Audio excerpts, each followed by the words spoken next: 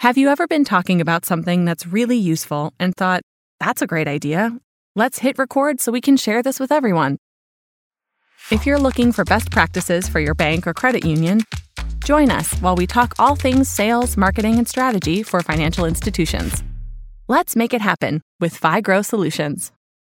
Hi there, it's Meredith Olmstead here with FiGrow Solutions. We are a marketing agency that works with financial institutions, and I am the founder and CEO, and I'm here with our digital ads manager, Ida Burr, and we were just having a great conversation about social media and pay-per-click ads, and we wanted to hit record and share some of what we were talking about. So specifically, we were talking about not blaming the digital ads platform if something isn't working. And so we want to unpack that a little bit because Ida's made some really strong points about the purpose behind social media ads and pay-per-click ads on Google. And they kind of have two really different purposes, like big picture.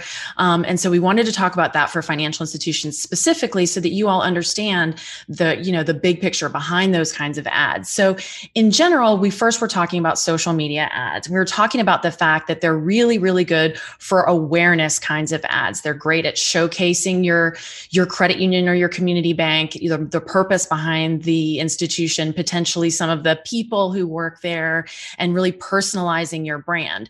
And so that's really, really important with social media. But Ida, what are they not good at? So with social media, especially with financial institutions, you're not going to see conversions. A lot of the time our clients will try to compare themselves to like e-commerce type sites versus financial institutions.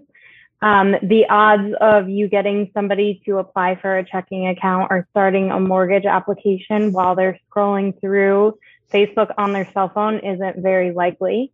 But again, it's a great way to get in front of these new potential customers and members and show them, if you have special rates going on or what the credit union or community bank difference really is all about.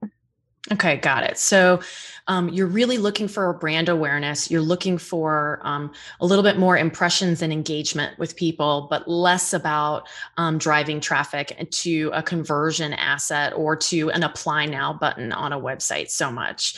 And we're also seeing, just so everybody is also aware, with social media, organic social media is basically dead. It's basically gone. So if you're not using social media ads as a financial institution and you are spending time posting on those platforms, you need to make sure that you get your ad strategy together, which is one of the reasons why we're talking about this today. So, okay, so great. So we know that we really are in it for building awareness, for staying top of mind with existing customers and potential new customers when you're in social media. What about pay-per-click? So what is the bigger picture of pay-per-click? Is it about brand awareness or is it about something else?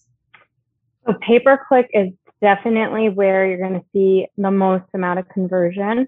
You really focus these campaigns on your keyword strategy. So you're looking for people who are currently searching for a product or service you offer. This is where we do suggest clients spend most of their money because we do see conversion there, and it does cost more. And another thing that clients do again is try to compare their, cost per conversion to like an average cost per conversion for Google pay-per-click. But you really need to think about like the lifetime value of a new member versus, somebody who goes onto a website once and makes one purchase. Like obviously there's going to be a different cost there. But it's hard to not compare yourself to e-commerce type sites, but it is really important to kind of just keep that top of mind when looking at your overall cost. I mean, that makes sense. Like if somebody's coming in and converting on a mortgage application, the lifetime value of that mortgage customer is really going to be high. So paying, $40 or $50 for that conversion is probably, really well justified. Whereas if they were buying something that was much less valuable, it wouldn't be as good a return on investment or an ROI. So tell us a little bit more about some of these other mistakes that people make on social and on pay-per-click that kind of make them blame the platform and saying they say the platform isn't working, it's not working. So what do sometimes people do, like on social, for example, that will keep them from finding success with social ads?